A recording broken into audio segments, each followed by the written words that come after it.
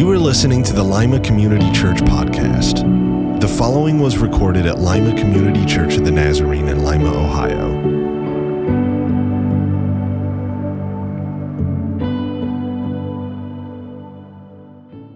Good morning, everyone. It's great to be with you this morning in this marvelous spirit of worship. You know, it's there in the 23rd Psalm. It says, "Surely, truly, goodness and mercy have followed me all the days of my life." And I'm old enough now I can look back. I've got a testimony, and the tracks are all over the place. It's just all tracked up with the goodness of God. So if I get a hold of myself here, I'm going to preach in a little bit. You know, I'm trying to keep up with the vocabulary and all the rest of this stuff. And in my younger days, wrecked was a bad thing. And now I hear people, just God wrecked us, and it's like it's a really good thing. I think I'm wrecked this morning. And I'm wrecked with the goodness of God, just the thought of it, all my life. How about you? All my life, He's been faithful, all my life.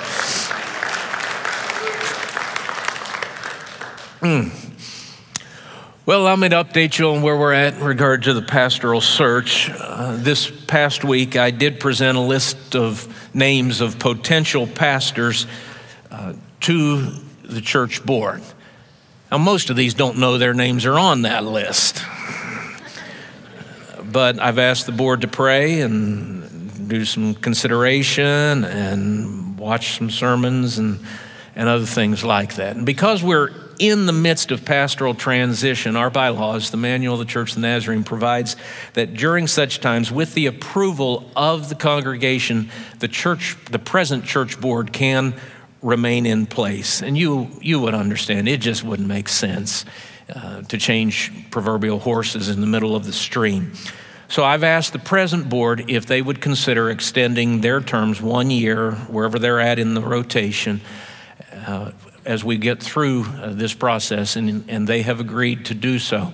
And so, as Harmony mentioned a few minutes ago, that'll be on that ballot a couple of weeks from now. So thank you for helping us with that. You understand, I'm spending most of my time these days in pastoral searches. And because of such, and I already believed these things, but it's just all the more pronounced right now because I have so many of them at once that I'm dealing with. It's become clear to me that really it's like there's three levels or three components that we're really looking at in regard to calling a pastor. And the first one is absolutely foundational, and it's the matter of character. Just this week, one of your board members had listened to a podcast that she had heard, and she sent it to the rest of us. And I listened to it. It was so good. And the speaker on the podcast had also written a book entitled "Character Still Counts." And I bought the book. It just really all that good. And you understand, character is foundational. In fact, I'll even put it down. It's the footer below the foundation. It's got to be there for a pastor and what we're looking for. Paul was very plain about this when he wrote that an overseer, or in this case a pastor, must be above reproach and exhibit marital fidelity and temperate in spirit and self-control and respectable, gentle, not a lover of money, and orderly family, and live in such a way that even outsiders would have a hard time finding anything bad to say about him. So you remember those congregational surveys that you did here a couple of months ago, and those are proving so useful. And thank you for your participation. Hundreds of you did that, and thank you. And it was really amazing to me for a church as large as this one to look at that and then what you did and then what your staff and board completed. They completed those separately. We held those in a separate category, and to look at how those so matched up. And I think it speaks of tremendous unity of mindset within this congregation that you see an awful lot of things alike in regard to where the church is and also what you believe should be some primary traits or previous experiences of your next pastor. But in addition to those little, 1, 2, 3 and all that on there was some space to write a little bit. 248 of you decided to take to writing. I mean, that's a lot of people. And I've read every one of your comments. And I think your church board's read all of your comments. I mean, they're just lots and lots of, and it says to me how much you love your church. And these weren't like comments. I mean, it was just insights about your church and things that you feel very strongly about. Don Rodden, your good church board secretary, actually put all of these into groupings. I mean, it's like, what a man that guy is, and took them and framed them all. But there was one lady who didn't write there, but she wrote in another, sent a little note in and just shared a few things. And then near the end of that, she just made this statement: character infiltrates circumstances. And I'm like, I wish I was that succinctly brilliant, just to say something like that, because it gets it boiled right down. It affects everything else. It doesn't matter the appearance of your pastor or how talented he or she may be on other fronts. If there's not that character there of person, because there's times, pastors have to do things, see things, make difficult decisions, and it's in those moments it's going to fall back on character. So, we've got, desired, previous experiences, traits, gifts, whatever. We've got that. We've got character. But then there's this other matter, and eventually I'm getting to my assigned text of Philippians 3, but it got me thinking about Philippians 1 there. And you understand, Paul, I think what gives Philippians its credibility is that Paul's in lockdown. So when he writes much of what he does, it's not from a comfortable, he's not writing from the coffee shop. He's in lockdown. He's in prison. He's connected. He's got guards on either side of him.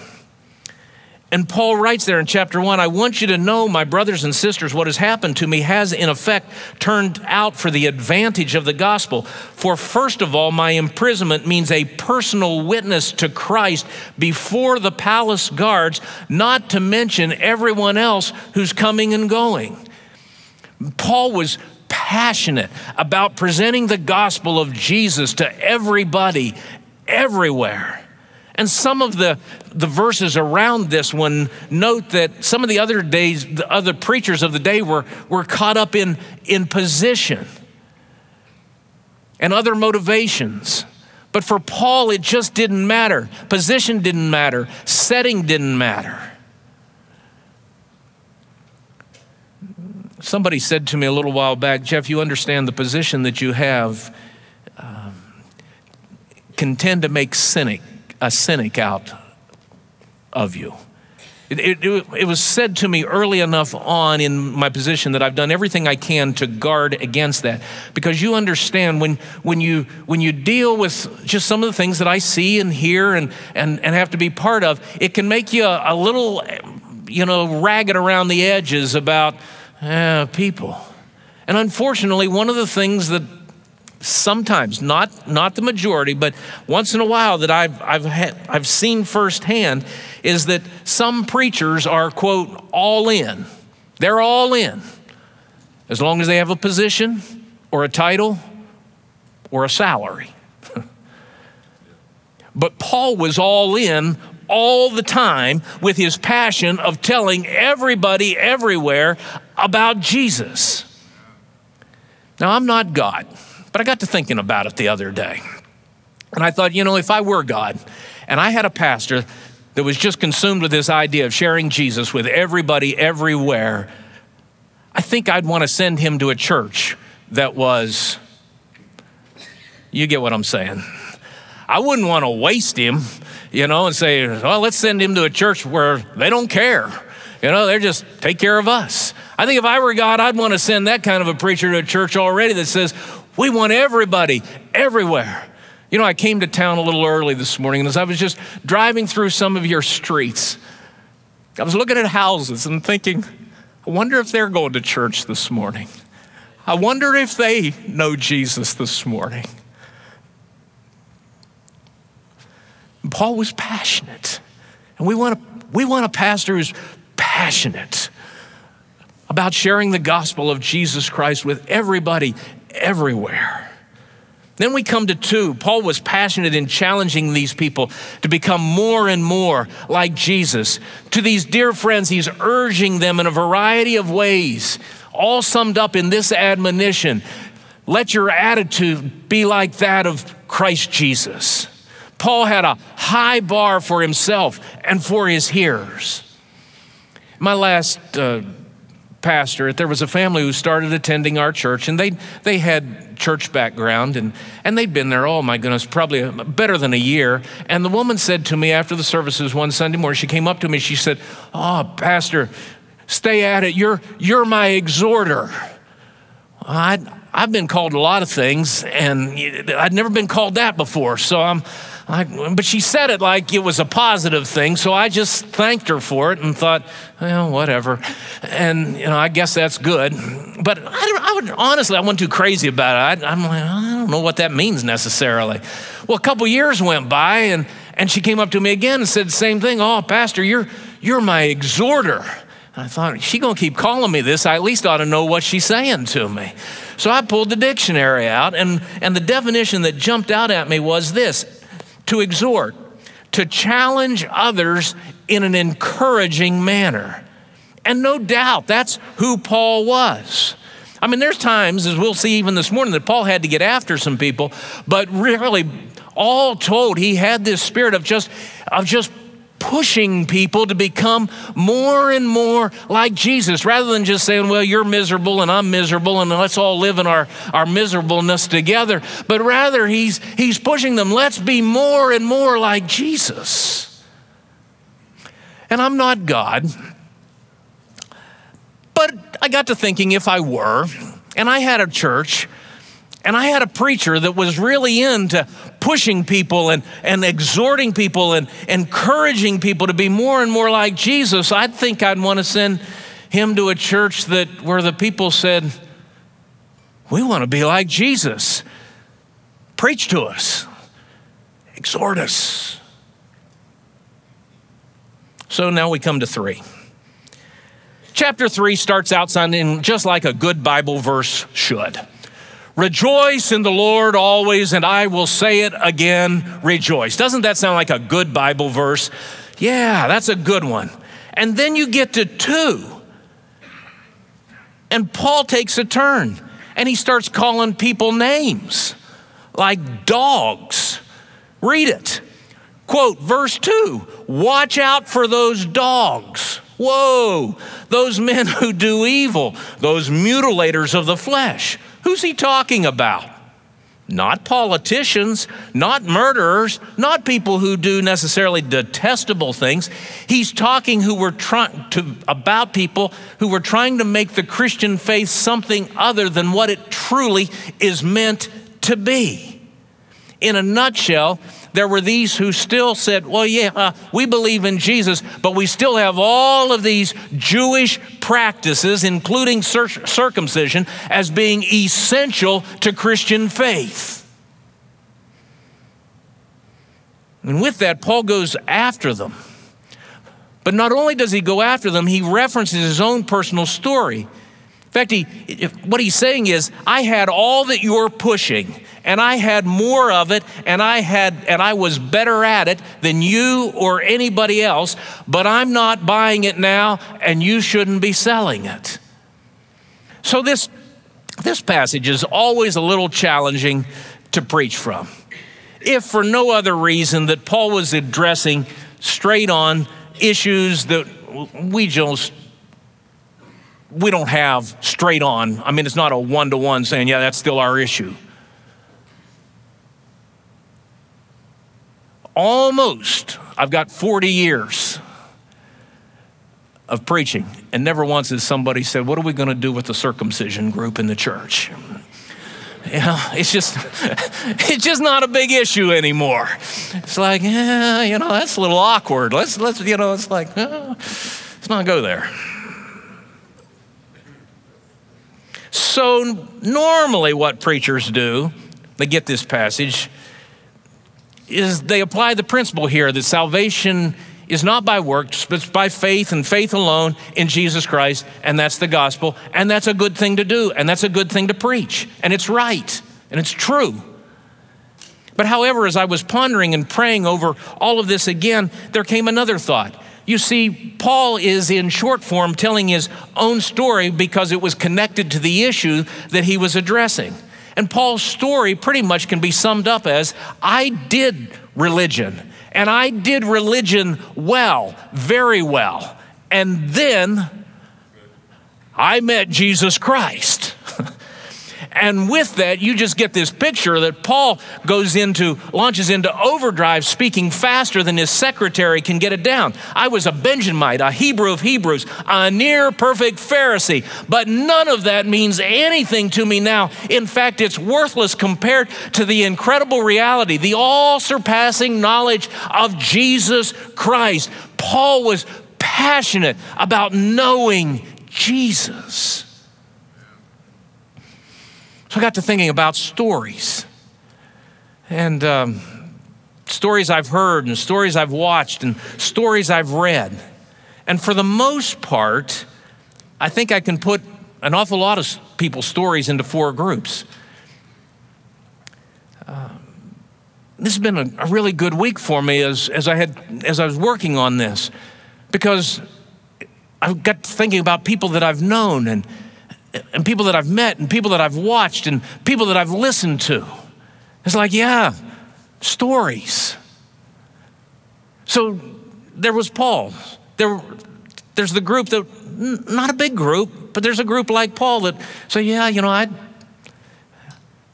did the religious thing. I was an altar boy. I was there all the time, I went there. I was there. I learned everything I was supposed to learn. Hey, this week I was reading a little writing from a guy that grew up as a Muslim. I was all in. They were religious and they were good at it. But then they met Jesus Christ. And everything changed, and they went from being religious people to Jesus people. And you understand there's a world of difference. Second group is, I did the religious thing, but I never measured up. I know that feeling. But then I met Jesus Christ. So anyway, I didn't tell first service this because, they're real punctual. But,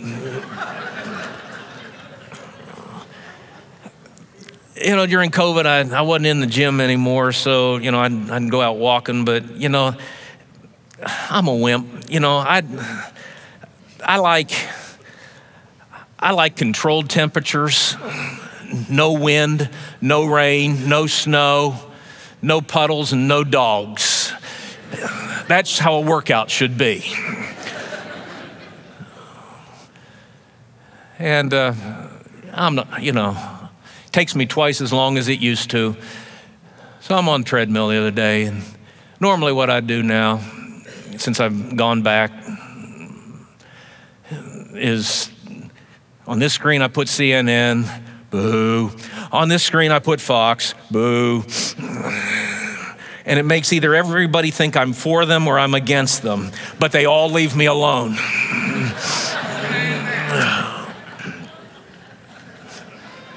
But I went in the other day and somebody had on some movie channel, and it was The Blind Side. You remember that? Michael Oher played for the Baltimore Ravens, but he grew up and didn't have a home to live in, and the Tuohys from Tennessee took him in, and they owned all those Taco Bells and took him into their family and became his legal guardians and really just changed his life. But so I'm sitting there thinking, man, I haven't watched this in a long time. This is great. Sorry if you don't know the movie. You ought to go get it. But anyway, so here it is, and big old Michael Oher, a high school student, never played football before, but he's not hurting anybody. And it's like, wait a minute. And Leanne walks out on the field and she tells him, these people are your family.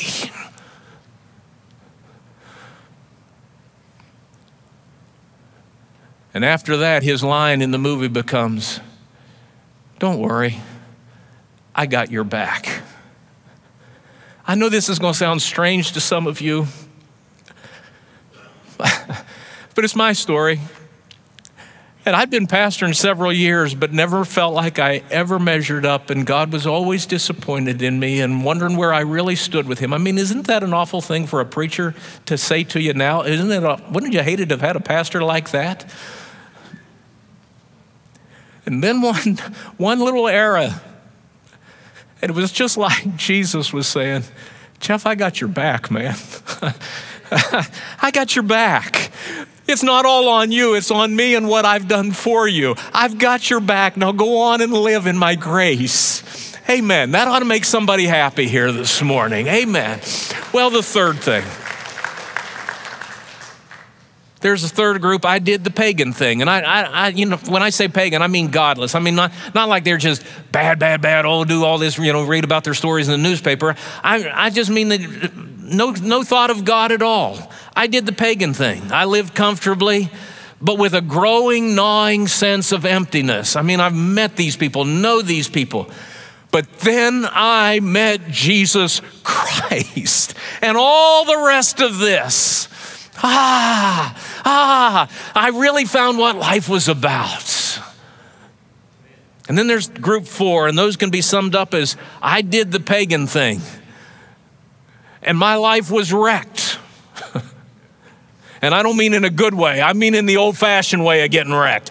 My life was a mess. It was bad. It was tore up.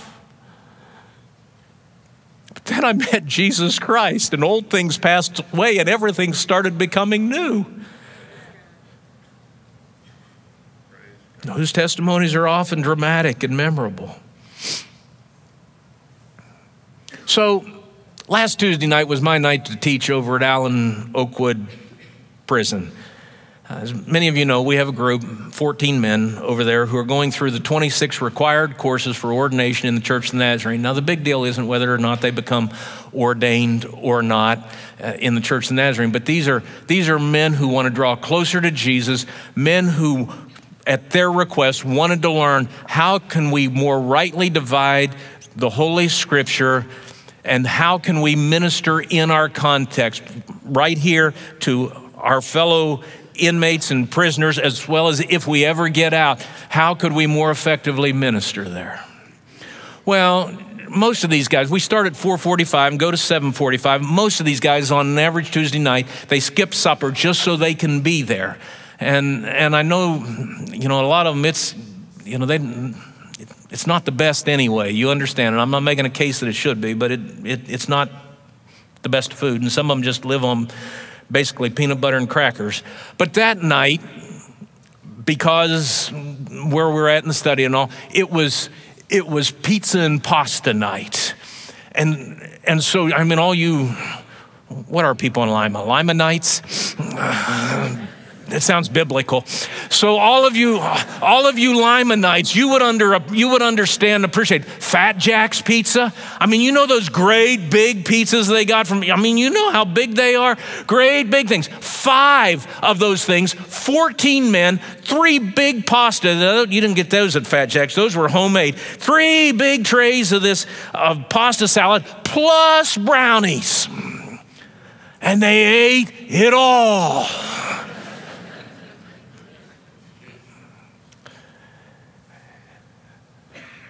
And after all of those carbohydrates, my assignment that night was to teach on hermeneutics and the history of interpretation in the modern era. I mean, it's like the most boring lecture in all 26 courses. It just makes you want to stick a pencil in your eye.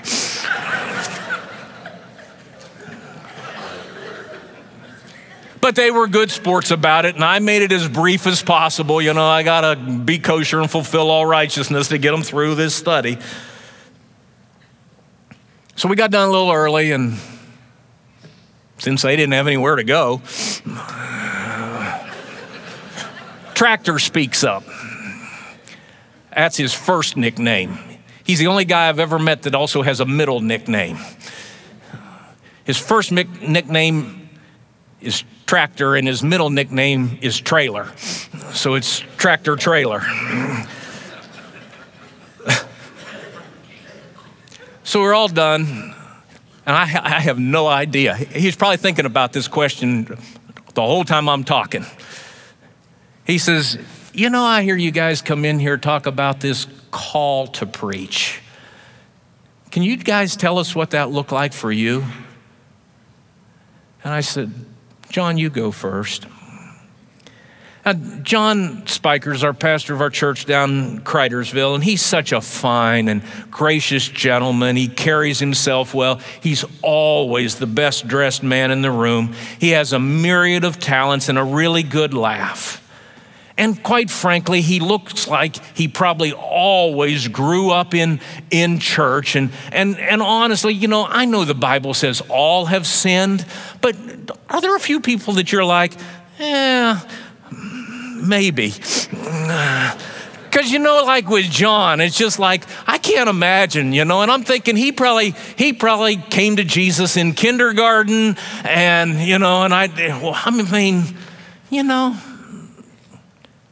So rather than going straight to answer the question, John starts back in his growing up years, and he's not going into a lot of details, but just enough that I'm thinking to myself, and I really mean this, I'm thinking, Jeff, you should be ashamed of yourself. You've known John all these years, and you did not know any of his story. You just assumed. Then he gets to talking about, he says, school was really, really hard for me. And he said, I went to English class freshman year, and he said, I had this teacher, and I was bad. I was a poor student, and I was an especially poor student in his class. And he said, but all of school was hard for me. And he said, along about the end of my sophomore year, he said I was walking through this place, and there was this like little booklet, and I picked it up, and it had all these pictures of demons and the devil and stuff like that in it, and I was flipping through that. Now, some of you that are a little older, you remember we used to call those tracts. And, people would leave them on tables for waitresses. I mean, I think waitresses probably had hundreds of them in the 70s, And it was supposed to be a presentation of the gospel. This is the devil, and this is sin, and this is how bad it is. But now, Jesus has come, and anyway, and John says, I was flipping through that thing, and the demons and everything, those didn't mean anything to me. He says, but I got to the back, and it said, now, if you pray this prayer, God will help you. And I'm thinking, that's not what those tracts say on the back.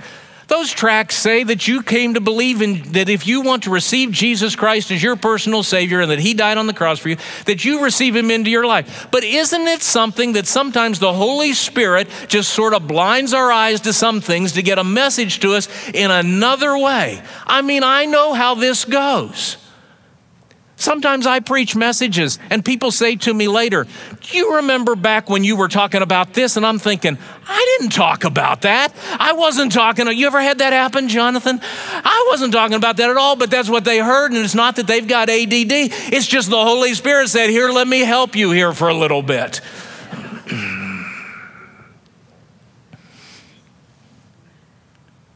So John prays, here's John's prayer. God, if you'll help me get through school the next 2 years, I'll do whatever you want me to do in life. He doesn't know anything. He doesn't know what he's praying. He doesn't know anything. Things start coming along. He gets through his junior year. He goes to his senior year, and he's enrolled in advanced English. Guess who the teacher is? Same one he had for intro English back his freshman year. Teacher's going through the roll, calling names the first morning of class, comes down and says, John Spiker, what are you doing in this class? John said, I was so embarrassed. My face was red. He said, I just felt awful. He said, what's more, back in those days, he said, when you wrote a paper, you had to get up and read it in front of your class. And he said, so that came the first time. And I was so nervous. He said, I'd written my paper and I got called on and I went up front and I read my paper. And with that, I put my head down, fearful of what was coming, and I started walking back to my seat. He said, and the teacher says, Spiker, get back up here. And with that, the teacher turns him around, puts his arm around John's shoulder, and says, young man, if every student had to turn around like you've had, it would make my teaching career worthwhile. Poor teacher never did know that he didn't have anything to do with it, but it was Jesus who turned his life around and answered his prayer. Well, then it just goes on from there. 2 years later, John's sitting in a service, something like this one, and the preacher gets up and talks about that God so loved the world, including you, that he sent his one and only son. And he went to die on a cross to bear your sins. He became sin that you might become the righteousness of God, that you might be right with God, and that your life might be right. And if you'd like to receive him tonight, you can. And John said, so that night I went forward and I prayed that prayer. He says, but really I think it was just an affirmation of what I didn't know to pray those 4 years previous when God really had changed my life.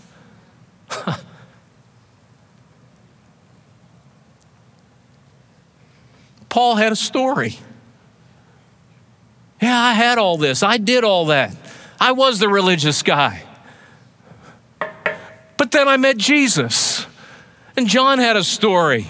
Yeah, I didn't know who Jesus was, but he introduced himself to me in the most amazing way.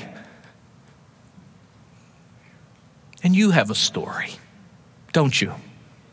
You've got a story, don't you?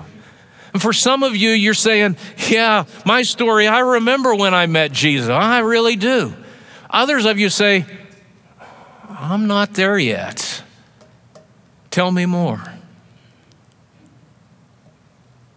These stories can include words like, our stories include words like emptiness and self-righteousness, or loneliness and shame, and inferiority and brokenness. The beginning of our stories are significant, but more so is the fact that our stories can change. And with Jesus, stories do change. And our stories become another chapter in his story. His great book, his great story of grace and redemption, as we call it in the church.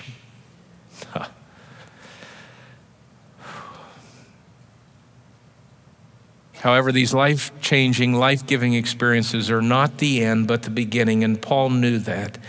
And for the same man who never got very far away, go back and read it again and again, he often went back to his story. From the man who did not get far away from remembering when he met Jesus,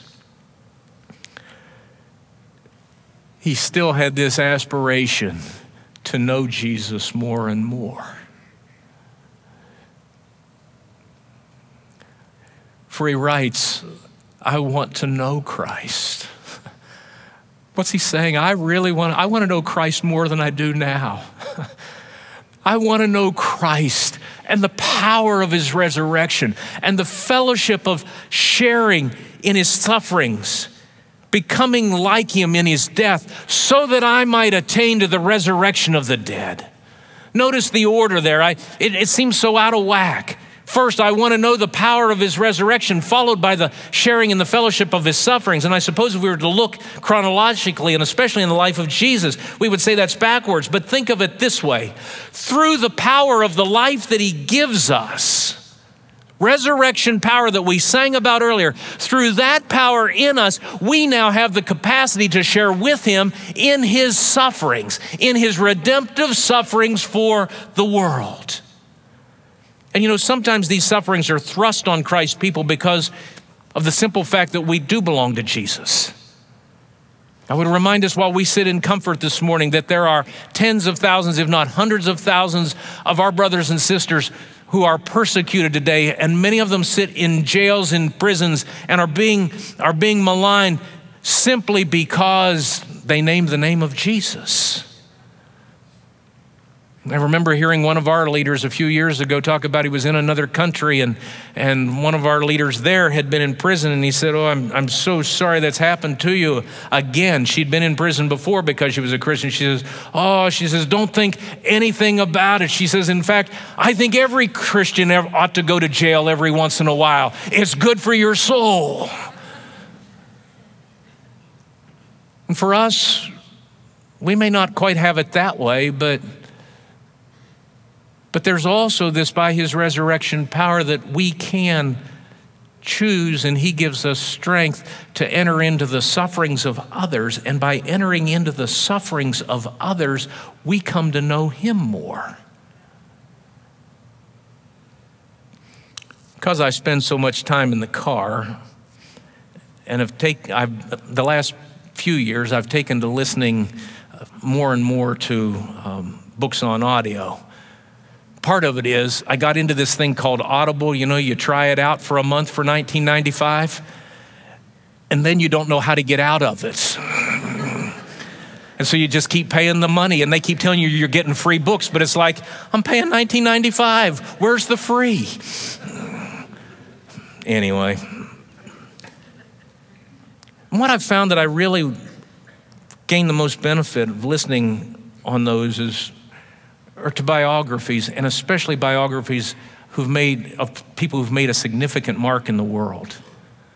Last year, I listened to the autobiography of Nelson Mandela. Oh, wow. This last year, I listened to 3 shorter biographies, one on William Booth, founder of the Salvation Army. Wow. Entered into the sufferings of others. David Livingstone, pioneer missionary to Africa.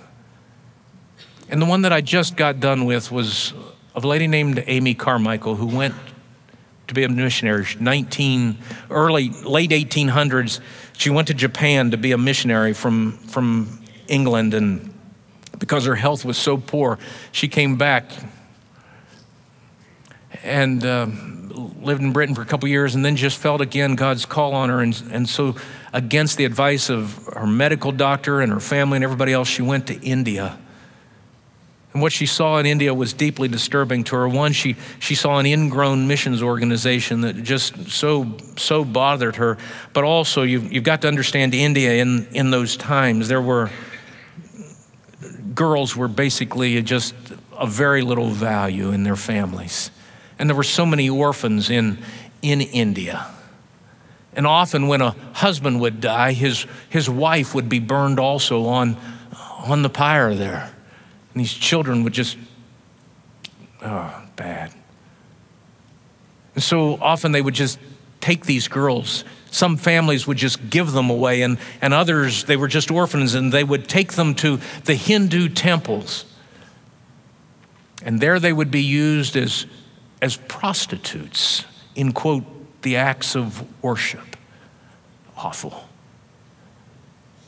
And this so bothered Amy, and it's quite a story, and she rescued one girl and snuck her away, and it's quite a story, and then there was another, and then another, and then there were several of these girls, and she's trying to provide for them and care for them. Well, it angered the Hindu priest, and they complained to the Hindu businessmen, who complained to the British businessmen who were there, and the British businessmen went to the missions organization, and they complained and said, "You've got to tell her to stop." And the missions organization went to Amy and said, "You've got to quit this." And she said, "But what about the girls?" He said, "It's sad, but that's not our concern." But she couldn't. She couldn't. She just kept gathering the girls, hundreds of them eventually. But it became an awful burden along the way. She was broken, under-resourced, little or no support. And one day she went to her room. She got down beside her bed. And she prayed, "Lord, I've done everything I could, but it hasn't helped." Have you ever prayed a prayer like that? Just like the Lord, you just feel like I've tried, but it doesn't matter. And I don't have the strength to go on. I give up, she said. It's just not my problem anymore. And in that moment, Amy said she saw Jesus, and he was kneeling, not by an olive tree in the Garden of Gethsemane, but beside a tamarind tree in India. And she could see tears streaming down his cheeks. And he looked at her and said, "That's right, Amy. It's not your problem. It's not your burden. It's my problem, and it's my burden. But I'm looking for someone who will help me bear it." And with that, Amy Carmichael stood back up, and the mission went on. In the power of the resurrection, she shared in the fellowship of his sufferings by sharing in the fellowship of their sufferings. And I realize that's a century ago in a far different place, but you know what? The Lord still puts people and matters before us, and either we walk into them or we walk away from them. And either we embrace or we reject. But if we really want to know Jesus, we walk with him. And he walks with us. And out of that, we come to know him better. We know him more. So here's Paul. He had a story, a real story, a life-changing story, a story in which he came to know Christ, a story in which he came to know the righteousness of God, not by his own doing, but by Christ. And so now here's Paul, wanting to know Christ and know him more, and willingly engaging in suffering, writing from a prison for the benefit of others. What's your story? And where are you at with Jesus? Have you met Jesus Christ? Have you truly met Jesus Christ? Do you know that he loves you? Do you know that he died on a cross for you? Do you know these sweet words? Your sins are all forgiven.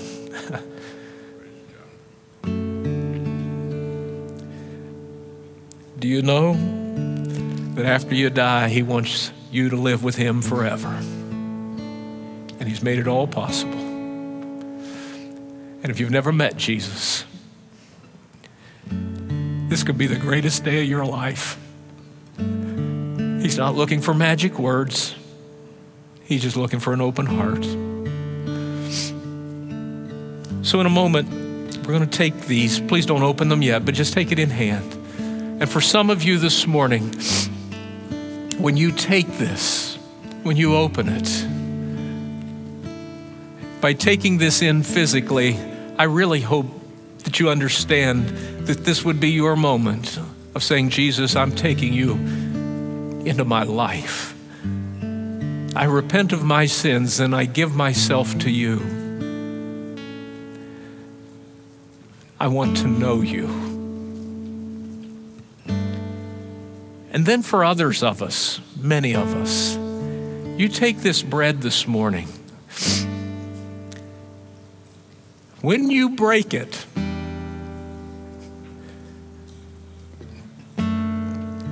might you pray, Lord, I want to know you, and I offer myself to you. You can do with me what you want to, but I want your life to be lived through me. And when you drink that juice, may it be, and I want your grace to live through me, your love to live through me in all the world. So here's what we're going to do. In a moment, we're going to sing.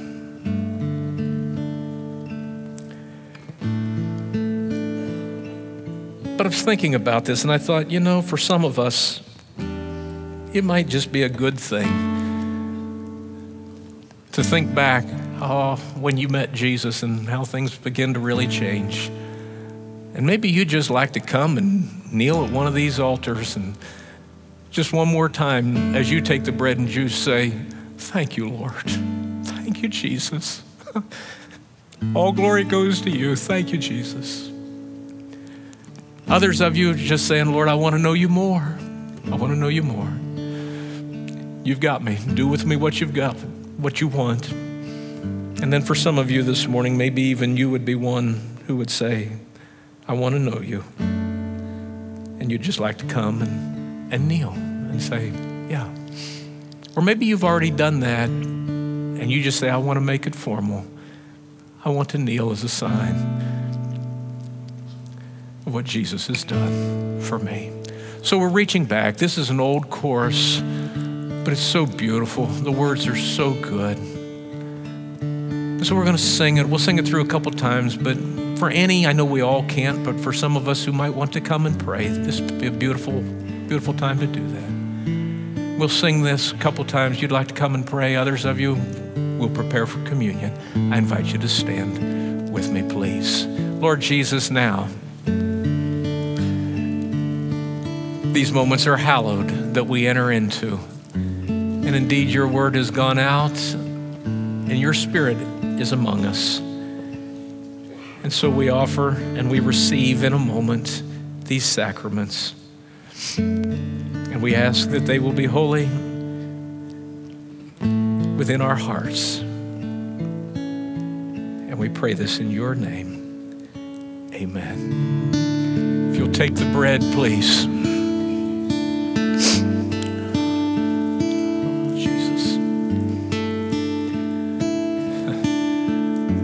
Symbol of the body of Jesus Christ, the Son of God, who took on flesh, came and lived among us to show us who God is, and then offered himself, broken on a cross, for our sins and the sins of the world. Take this and be glad Christ has come for you.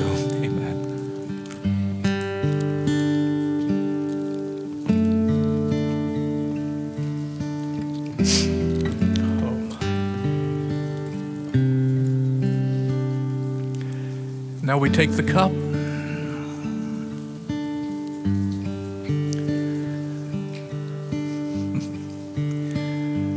The symbol of the blood of Jesus Christ shed for the remission of sins for you and for many. May all who have believed on him unto salvation and life eternal drink this and be glad. Christ has died for you.